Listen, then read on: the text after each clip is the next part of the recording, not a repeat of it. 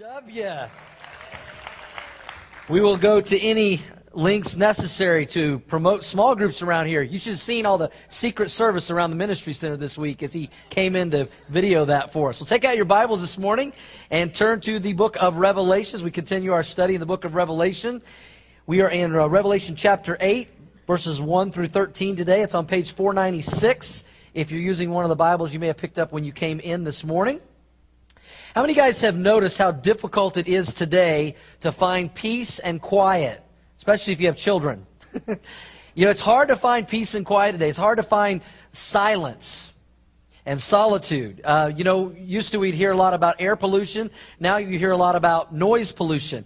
Especially in this area that we live in Metro Denver, when we have friends and family that come in to visit us, I tell us, we live in the land of planes, trains, and automobiles out here. There's always planes going by and trains going by and cars and things like that. Even when you go to a restaurant today, it's difficult to have silence and a nice meal in peace and quiet. It seems like, either the restaurant has the music up really loud and you got to talk over that, or have you noticed how they try to cram as many people in a restaurant as they can so the tables are right? You feel like you're having dinner with everybody in some of the loud restaurants, and then people are talking on their cell phones and you're hearing conversations and those kind of things. And we, as you know, the church sent us on a cruise a couple of weeks ago, and we got back from that, and while we were there, we got to visit several islands, and a couple of different days we went to some of the beaches of the islands in the Southern Caribbean. And we thought, well, surely when we go to the beach, we can just sit back and get a little bit of sun and have some nice peace and quiet. Wrong. There were kids running around and screaming. There were people on the island every 5 minutes literally wanting to come up and sell you something or give you a foot massage or make something for you. And so there wasn't silence. It's hard to find silence today and peace and quiet. But you know what? Not all silence is good either. I heard a story about a couple, they were a married couple, and they were taking a trip, about a 5-hour drive to see some friends, and they're driving through Kansas, and they got into a big argument. I know that's hard for any of you to imagine, husband and wife get a big argument on a trip, but they get in a big argument, and they're yelling and screaming, and finally they decide to give each other what's called the silent treatment. You've heard of that? And so they give each other the silent treatment, and so nobody's saying anything for like 45 minutes, just silence.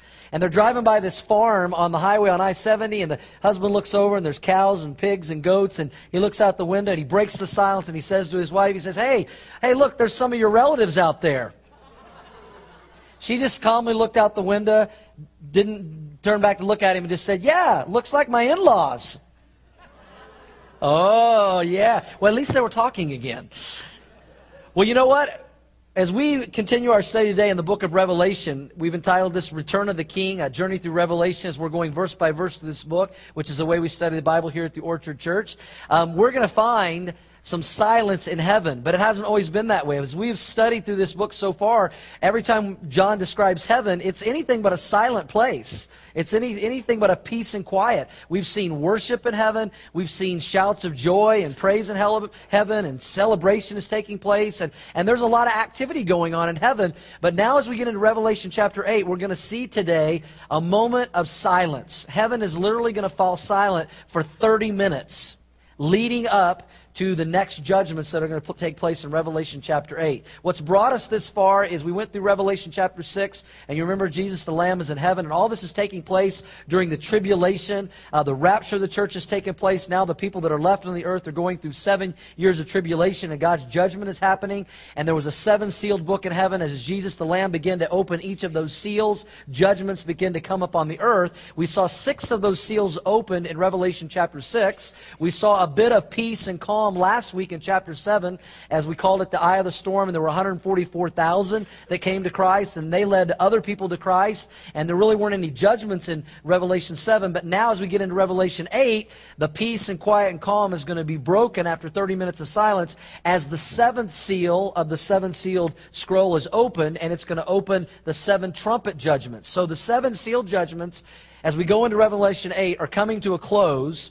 And the 7th seal is going to open the 7 trumpet judgments that will lead into the 7 bowl judgments. And then we're going to see the destruction of Babylon and the return of Jesus Christ. And so that's where we're at. I've entitled today's message, The Terrible Trumpets of Revelation chapter 8. The Terrible Trumpets. Let's go ahead and pray, and let's jump into our study today and see what this 30 minutes of silence is all about. Father, thank you for your word today. I thank you for this second service, everyone that is here.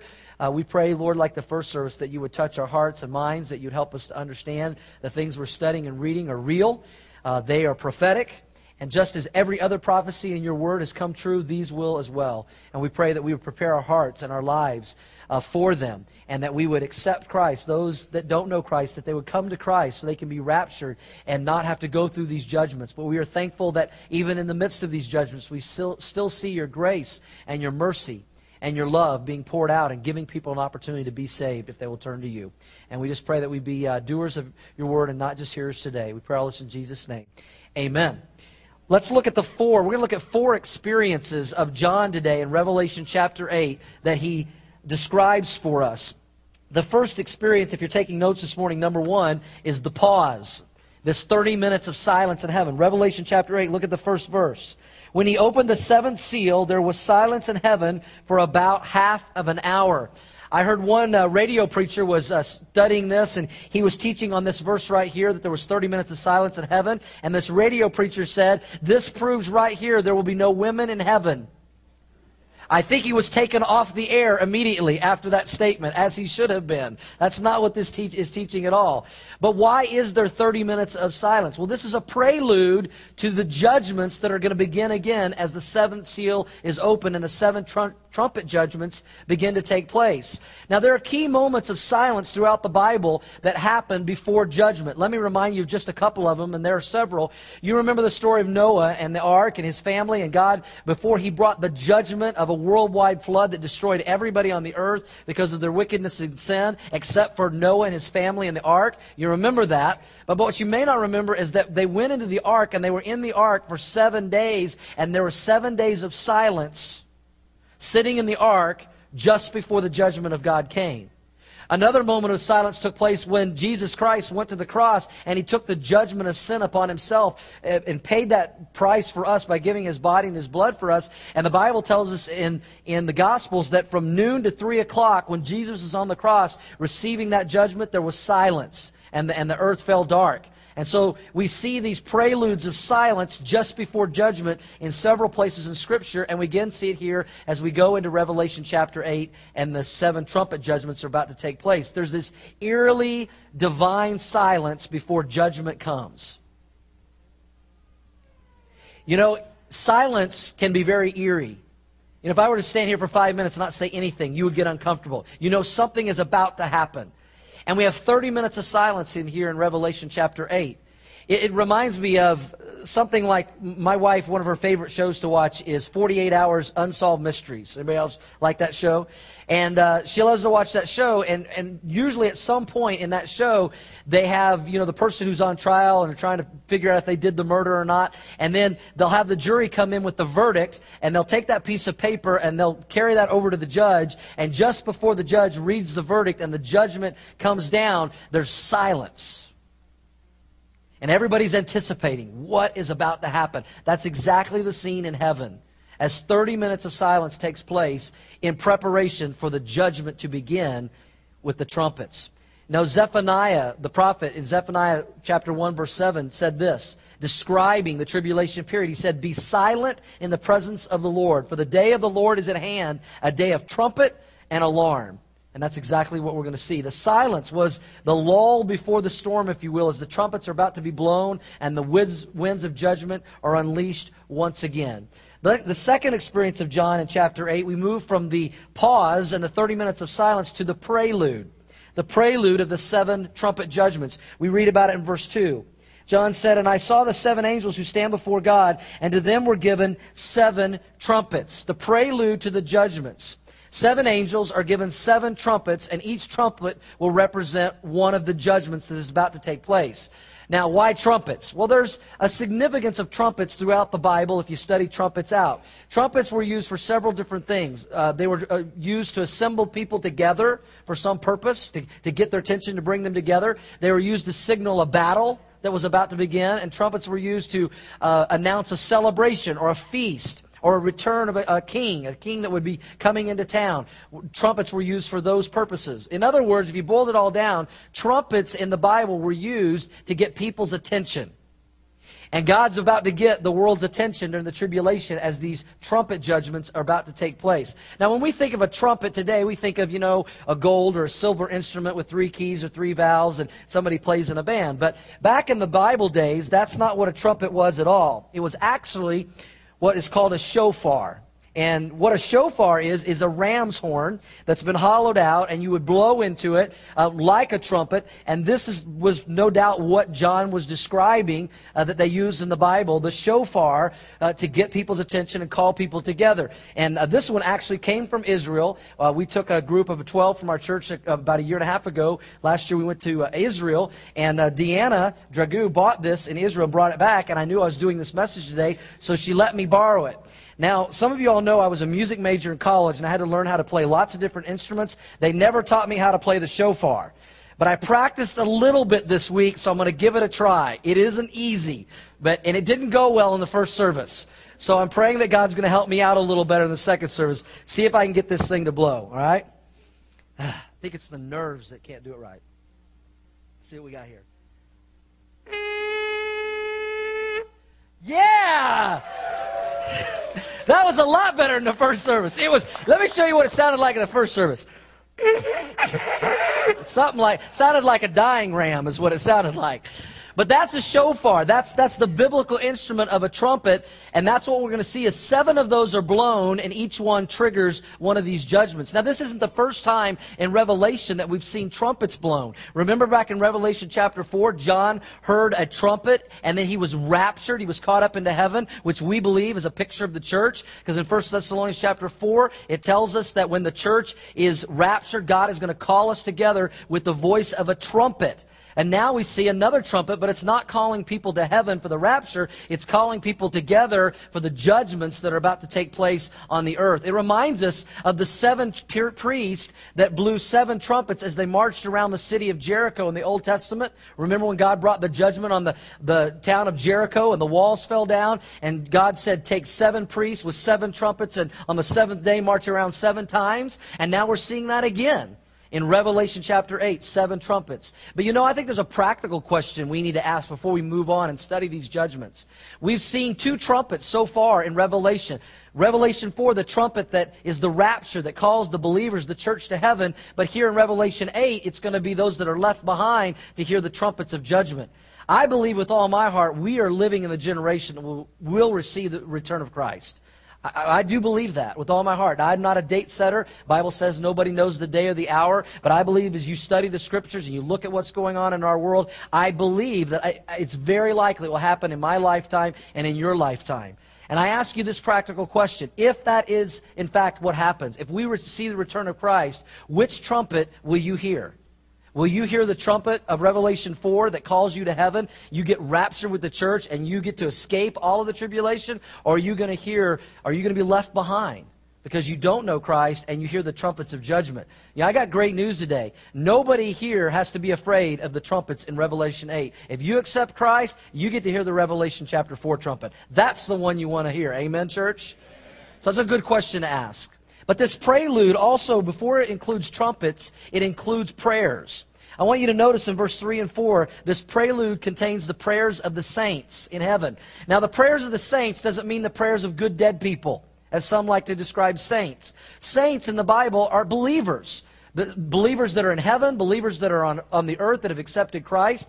And look at verse 3 and 4. Then another angel, having a golden censer, came and stood at the altar. He was given much incense that he should offer it with the prayers of all the saints before the golden altar which was before the throne. And the smoke of the incense with the prayers of the saints ascended before God from the angel's hand. Now, this is no doubt a picture of the Old Testament priests. We have one on the screen here. In the Old Testament temple, there was what was called the golden altar.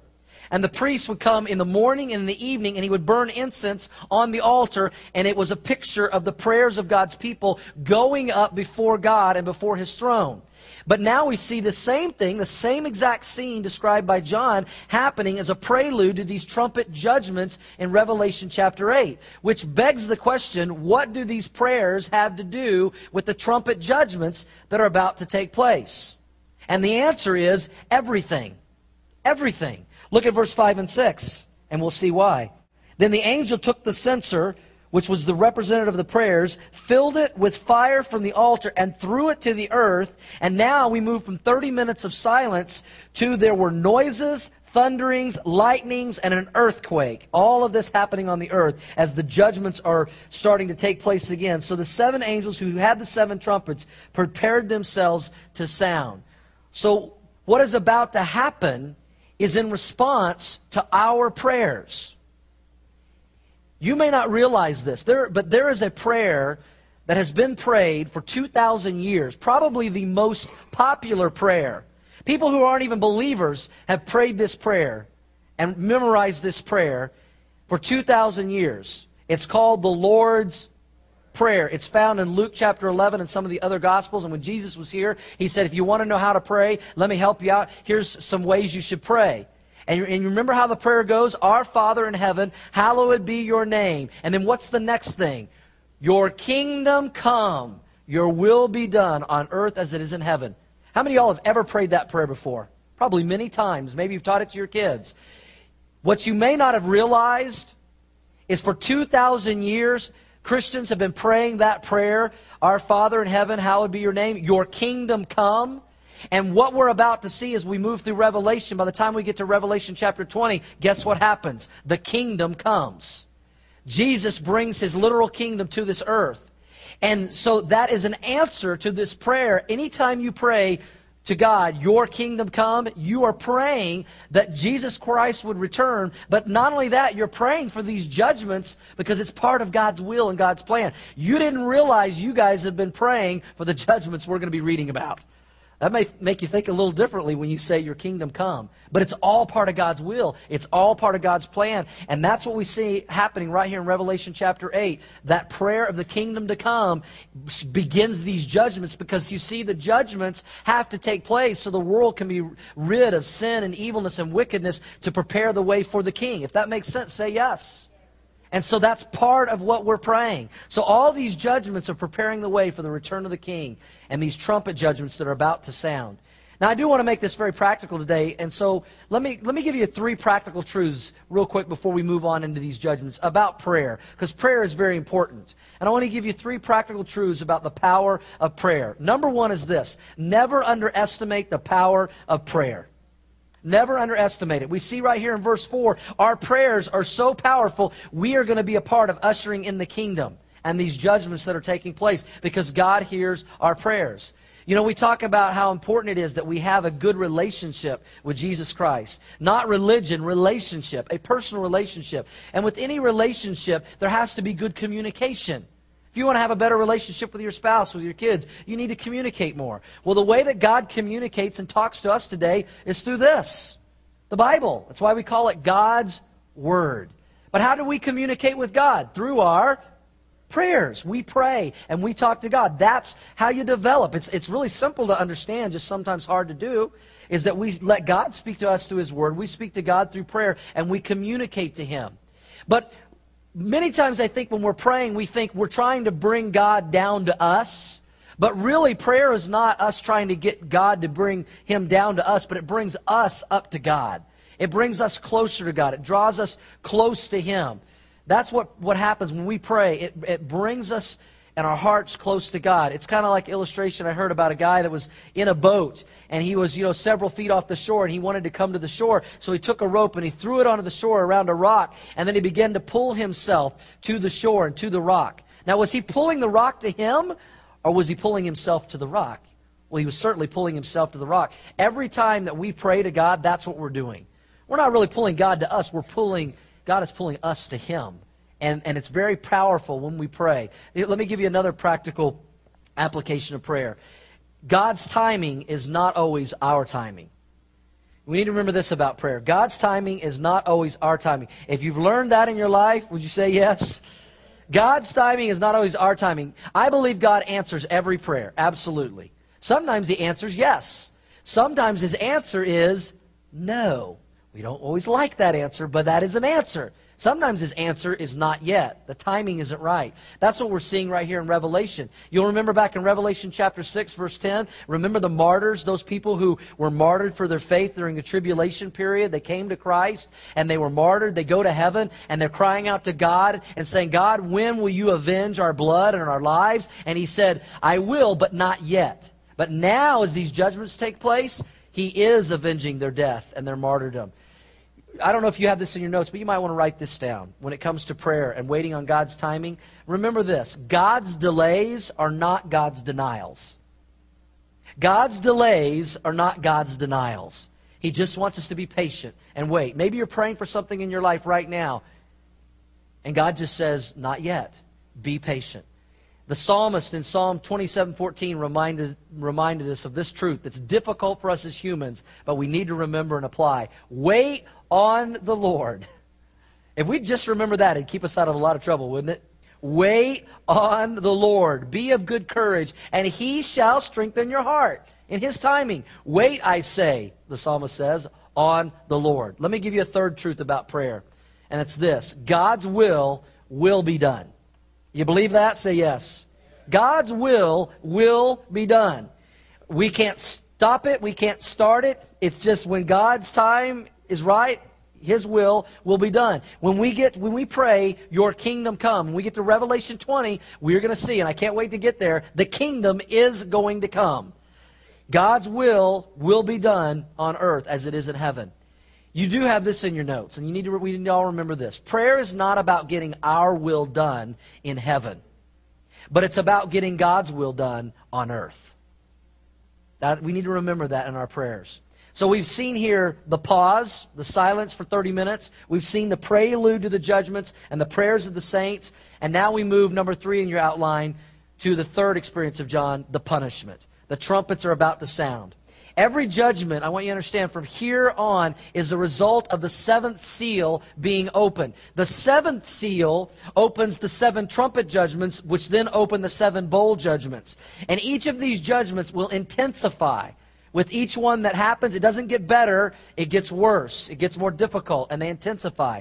I want to break these trumpets, these 7 trumpet judgments, into 2 groups, because that's what happens in Scripture. The first 4 trumpets have mainly to do the judgments with the earth. These are mainly judgments that take place that directly affect the earth. Now, it certainly will affect mankind as well, but the judgment comes on the earth. The second group, the final 3 trumpets, mainly affect humanity itself. So we're just going to look today at the first 4 of the 7. We'll look at the next 3 next week. And what you'll notice about the first 4 is the first 4 trumpet judgments deal primarily, as I said, with the earth. Now, in my opinion, and I know a lot of people have different opinions about the earth and the world and how much we should take care of it or not and all these things. Let me just share my opinion, and it's my opinion, you can take it or leave it. But I believe that man has failed this earth in 2 extremes, waste and worship. I think man has failed this earth in 2 extremes, waste and worship. Let me explain. I think one extreme, how we failed the earth, is in waste. Because let's not forget that God did make the earth. He did create it, and He created it for us. And remember when He created Adam and Eve, and He put them in the garden, and remember what He told them to do? He said, Adam, tend the garden, take care of it. Take care of the resources and the gifts that God has given us. And it's sad that we haven't always heeded God's call on that. How many of you guys have heard of the large garbage patches that are in the oceans? Any of you familiar with this? They say there's 5 major ones. The largest one is in the Pacific Ocean, about 1,000 miles north of Hawaii. It's twice the size of Texas, and it's just garbage. And it's garbage that's been thrown into the waters in the ocean, and they said it's kind of in this vortex, this whirlpool, and it's just spinning. They said it's twice the size of Texas, and it doubles in size every decade. Trash that we've just trashed. And that's certainly one extreme. I don't believe God wants us trashing the earth that He's given us. But there's another extreme, and that is not waste, but it's worship. People who worship the creation instead of the Creator. Paul addressed this in Romans chapter 1. He said, worship the Creator that made the creation. We're not supposed to worship, the beautiful mountains and scenery in Colorado. They're beautiful and we love them, but every time I see them, I think, wow, what an awesome God that made those mountains. I don't worship the mountains, but I worship the God that made them, and I'm thankful that He gave them to us. And so we don't want to fall to the extreme of being a waster or a worshiper of our earth. You know, sometimes we say those that worship the earth, you know, we call them bunny lovers or tree huggers. I think I got a little tree hugger up there. That was from treehuggersofamerica.org. And, you know, we laugh about those things, but in all seriousness, it's sad that some human beings are more interested in saving trees and baby seals than saving baby humans. And that's sad. That's an extreme that God did not intend for us to go to when it comes to the earth. You know, we hear a lot today about global warming. That's a hot topic, no pun intended. Talking about global warming. And, you know, I don't get too freaked out by global warming. I thought this little guy was cute. You know, evidently he's experiencing some global warming there on what's left of his iceberg. But you know what, guys? If you know the Bible, don't get too freaked out and worried about global warming, because as we get to Revelation chapter 6, there's going to be some serious global warming take place.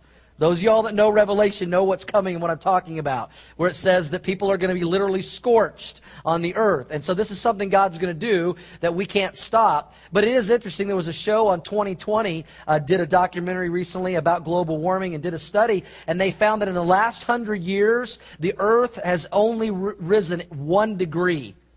1 degree in the last 100 years. And they said if you go back 2,000 years, it actually has gone down in temperature. So ladies, you don't need to worry about your aerosol hairsprays. Men, have your backyard barbecues. It doesn't matter. It's all going to be done. You know, God's will be done. That's how I look at it. So I do care about the environment. I do think we should take care of the earth, but I don't worship the earth. And I don't worship the creation. I worship the Creator. Because as we're going to see as we move forward in tribulation, it's all going to be gone one of these days anyway. So we need to keep these in a biblical balance. Now, I want you to see these judgments take place as the first 4 trumpets that affect the earth occur. Let's look at the first one. The first one directly affects the earth. If you have it in your outline, letter A. The earth, verse 7. The angel sounded, this first trumpet, and hail and fire followed, mingled with blood, and they were thrown to the earth. And 1/3 of the trees were burned up, and all the green grass was burned up. Earth Day is going to be a washout that year, I'm sure. It's not going to go well. As 1/3 of the trees are burned, and the Bible says all the green grass will be burned up. You know, I've actually honestly even thought, as you look in Colorado, we have this horrible pine beetle problem in the trees, and I've often thought, you know, is God like allowing that to happen to prepare for when most of the trees are going to be burned up? I don't know, but it is interesting. You know, we try to fix it and nobody seemed to be able to do something about it. But it's interesting if you look back in the Bible in Genesis, when God created everything, right after God separated the land from the sea in Genesis, you know what the first thing that He made was? The Bible says the first thing He did, the first thing He made was the grass and the trees. And then now you get to the first trumpet judgment, and it's the first thing to be destroyed and the first thing to go. You know, as we look at these judgments, these are not the first time that God has used these kind of judgments on places in the earth. You remember when God brought judgment on the land of Egypt when they had the children of Israel in bondage, and God wanted the Pharaoh to let them go, so He sent all those plagues. If you remember that, say yes. You'll see that many of these judgments in Revelation, God already gave us a glimpse of them back in Egypt. The 7th plague in Egypt, hail and fire came down from heaven. This also, God did this judgment on a wicked city called Sodom and Gomorrah. And so here it comes again, but now it's not just on Sodom and Gomorrah, it's not just on Egypt. The whole world is being affected by this. Now, this fire that God is going to send down from heaven, we don't know exactly how He's going to do it.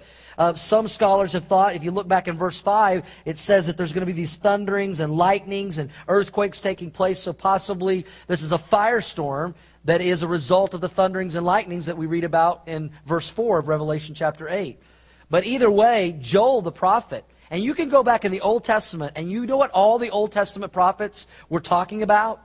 They're talking about the second coming of Christ. Even before He came the first time. They're talking about the day of the Lord, the second coming, these times of judgment. And Joel described it this way. And it lines, this was written hundreds of years before John wrote it in Revelation. And listen to what Joel said. He described the tribulation period. He said, I will show you wonders in the heavens and in the earth, blood and fire and pillars of smoke.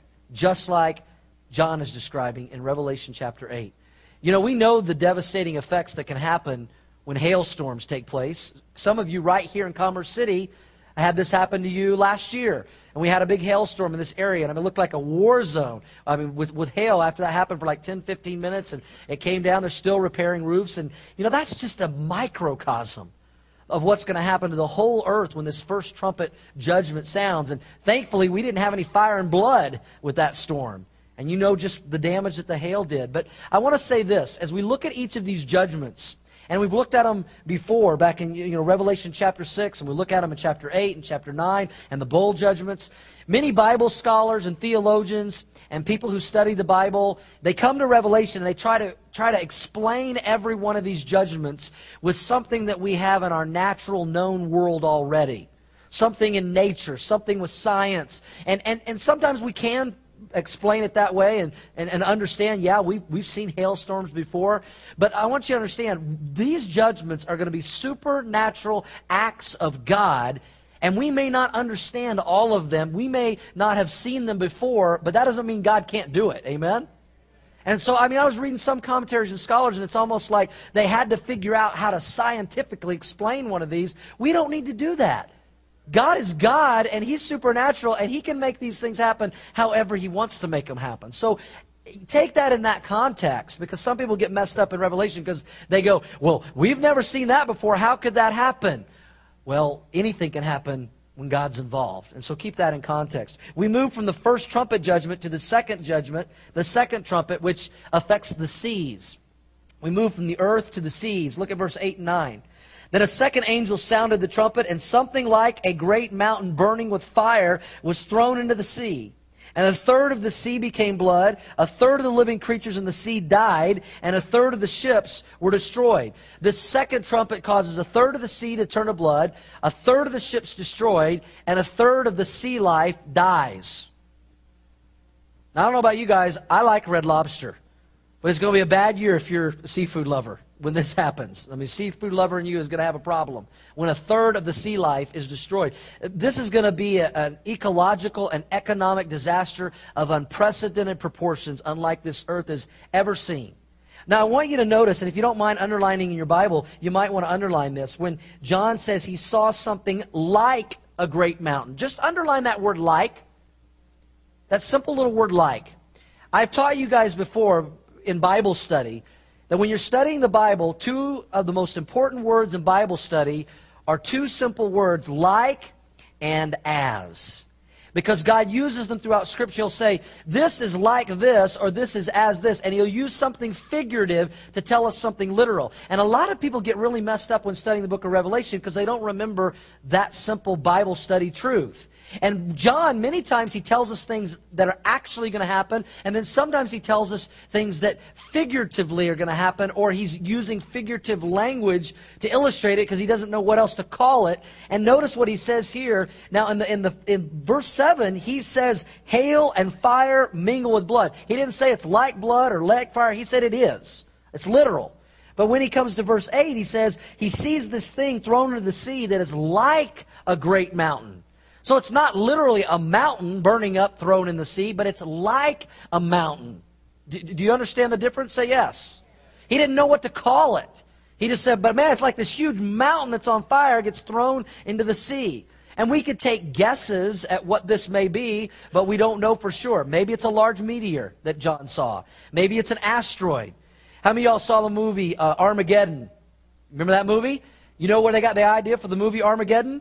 Revelation chapter 8, verse 8, where in the movie a large, asteroid the size of Texas was coming to destroy the earth. And that is really what John is describing here. And it's like this large mountain that's going to affect a third of the seas. Now, we know that 71% of our earth right now, and always has been, is water. It's seas. 71% of the earth is ocean. And if you want to get the context of what this would be like for it to affect a third of the seas, the Atlantic Ocean is a third of all of our oceans. So this is going to affect something the size of the Atlantic Ocean. This is huge. And again, this has happened before, something similar. If you remember the first plague back in Egypt, God turned the waters of the Nile into, you remember what? Blood. And that's what John is describing here. This would no doubt cause some kind of gigantic tsunami effect.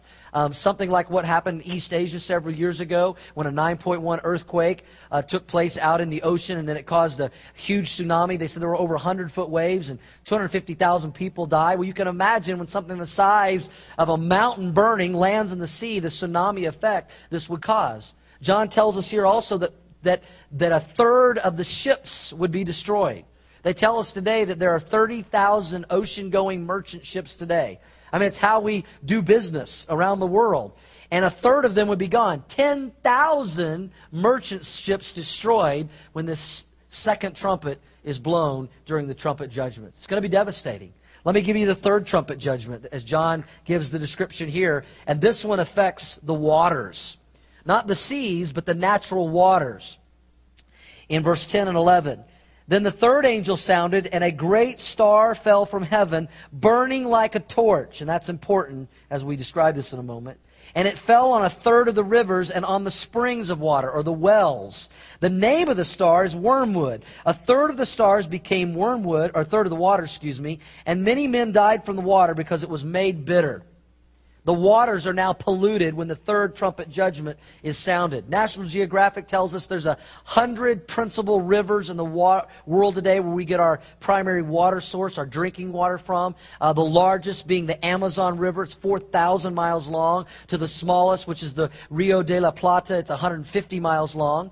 And the third trumpet judgment causes a third of the water supply on the earth to be poisoned. It becomes undrinkable. John tells us here the name of this star is called wormwood. Now, if you guys have read through your Bible, you've read this word wormwood before. It's found 8 times in the Old Testament. And you might later just go do a little Bible study on wormwood, because every time you find the word wormwood in the Old Testament, it is always associated with bitterness, poison, and death that is brought on by some kind of judgment from God. Now, as you read this, John says he saw a star fall from heaven, but he doesn't stop there. He said it was burning like a torch, as if the star had like a burning tail. You know, it was a torch behind it. It's like it wasn't just a star, but maybe many stars. And some scholars have thought that maybe what John was describing was a comet. Maybe even the most well-known comet, which would be Halley's Comet. We don't know, but it's possible. We know that astronomers have told us for years that if Halley's Comet was to just move slightly off its current course, that the Earth would be in the path of its tail, the torch tail of Halley's Comet. Maybe that's what John is seeing. We don't know. But here's another interesting possible explanation. Something that happened just in the last 25 years. On April 16th, 1986, there was an accident in Russia at a power plant called Chernobyl. How many of y'all remember that? Chernobyl power plant. When one of the nuclear reactors exploded and it sent this radioactive dust into the air that they said was 40 times more radioactivity than what was in the bomb that was dropped on Hiroshima. And it destroyed and leveled cities during that time. And they said, it was falling, just all this debris and radioactivity. And some have thought maybe what John is describing is some kind of nuclear disaster, nuclear fallout. And you can't turn on the TV, and listen to the news that there's not a scare right now about, the nuclear capabilities of Iran and North Korea. And we know there's going to be wars breaking out during the tribulation. And maybe this is a fallout of nuclear war. We don't know. But here's something that was really interesting. Bible scholars really, their attention was definitely aroused when this happened back in 1986, because check this out. The name of the power plant was Chernobyl. Chernobyl is the Russian word for wormwood. Interesting. Maybe God's trying to tell us something. We don't know. But here's the point. It's sad to think that those who've rejected Jesus Christ during the tribulation, the Lord who offered them living water to drink from will one day be left behind to deal with undrinkable water that's poisonous. And then let's look at the fourth and the final one today, the fourth trumpet. And this one affects the heavens. In verse 12, then the fourth angel sounded, and a third of the sun was struck, a third of the moon, a third of the stars. So the third of them were darkened, and the third of the day did not shine, and likewise the night. The fourth trumpet judgment will affect the whole world as the earth becomes eerily dark. I mean, you can imagine this will cause a radical drop in the earth's temperature at this time. Maybe we're worried about the wrong thing. Maybe it's not global warming we need to be worried about, but it's when a third of the world falls dark. 33% reduction in daylight. 8 hours of light and 16 hours of darkness. You know, I don't know how this is going to happen. I don't know if it's an eclipse or what, but I know this. The God that said, let there be light and turned it on can say, turn it off. And He does. And this is likened to the 9th plague in Egypt, when darkness fell on the land for 3 days. Amos the prophet described this, and he said in Amos 5:18, woe to you who desire the day of the Lord. For what is the day of the Lord to you? It will be a day of darkness and not light. You know, John in John chapter 3 verse 19 in his gospel said this, and this is the condemnation, that light has come into the world. And that light was a person, and His name was what, church? Jesus Christ. He was the light of the world. John said, light came into the world, but men loved darkness rather than light because their deeds are evil. And isn't it a sad thought that the people who rejected Jesus, the light of the world, will one day get the darkness that they deserve and they are asking for and they desire. But it will not be pleasant when it happens. But amongst all these judgments again, and a Christ-rejecting world, we still see a gracious and merciful God. You say, man, how do you find light at the end of the tunnel? How do you find good news out of this, Pastor Doug? Well, if you know what to look for, it's here. Because did you notice as we read through Revelation chapter 8, how many times God said a third? A third of the waters, a third of the seas, a third of the ships, a third of the sea life. He keeps using this word, a third. This judgment came upon a third.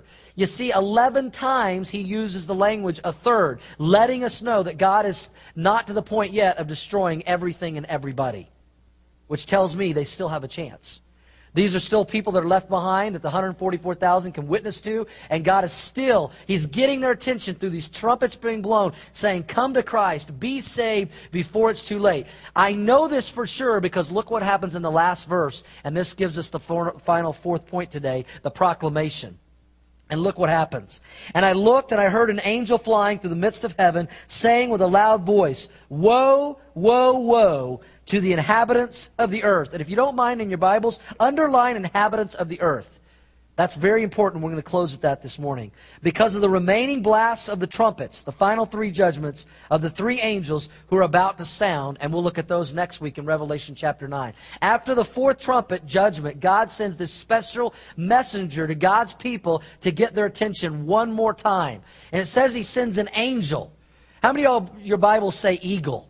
Some of you, your Bibles say eagle, a few of you. Yeah, it was about half and half in the first service. This could be really translated either way, angel or eagle, because it's an angel that looks like an eagle that God sends as this messenger. Some scholars have said they think maybe this is the angel, the creature we studied back in Revelation chapter 4. Remember the 4 creatures were around the throne, and one of the angels John described looked like an eagle. And maybe this is the angel that God sends forth. But here's why. He sends this angel, this eagle-like angel, as a messenger to those on the earth during the tribulation period. And there's 3 woes. Woe, woe, woe. And these 3 woes represent the final 3 of the 7 trumpets that are to come that we'll see in Revelation 9. So God just kind of takes a break for a second, sends this messenger and says, woe, woe, woe. And you know what this creature is saying? The worst is yet to come. It's not going to get better. It's going to get worse. Woe, woe, woe. Turn to Christ before it's too late. Get saved. You have one last opportunity. And I see here again a God of grace, mercy, and love that even amidst the judgments, He's sending a messenger to give people another chance. I love that about God, don't you? Say yes. You just keep, if you know what to look for. So many times people study Revelation, they go through Revelation, they only pick out all this doom and gloom, and they miss the little nuggets of God's love, mercy, and grace. And I close with this. Notice who He's calling out to. Not just anybody. It's to the inhabitants of the earth. Now, the inhabitants of the earth are not just people living on the earth, but rather it's those who are living for the earth. Those who are living for the world. Those who have turned their back on Christ. It's the opposite of those who have their citizenship in heaven.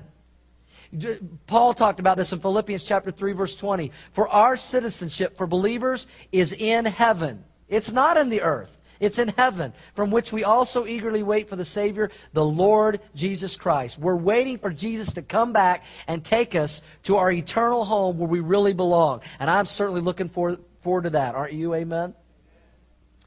But these are the inhabitants of the earth who have not accepted Christ yet. And in Hebrews, it says in Hebrews 11:16, but now they desire a better. That is a heavenly country. This is talking about believers. Therefore, God is not ashamed to be called their God, for He has prepared a city for them. As we close, I want you to ask yourself this question. Where is your spiritual citizenship today?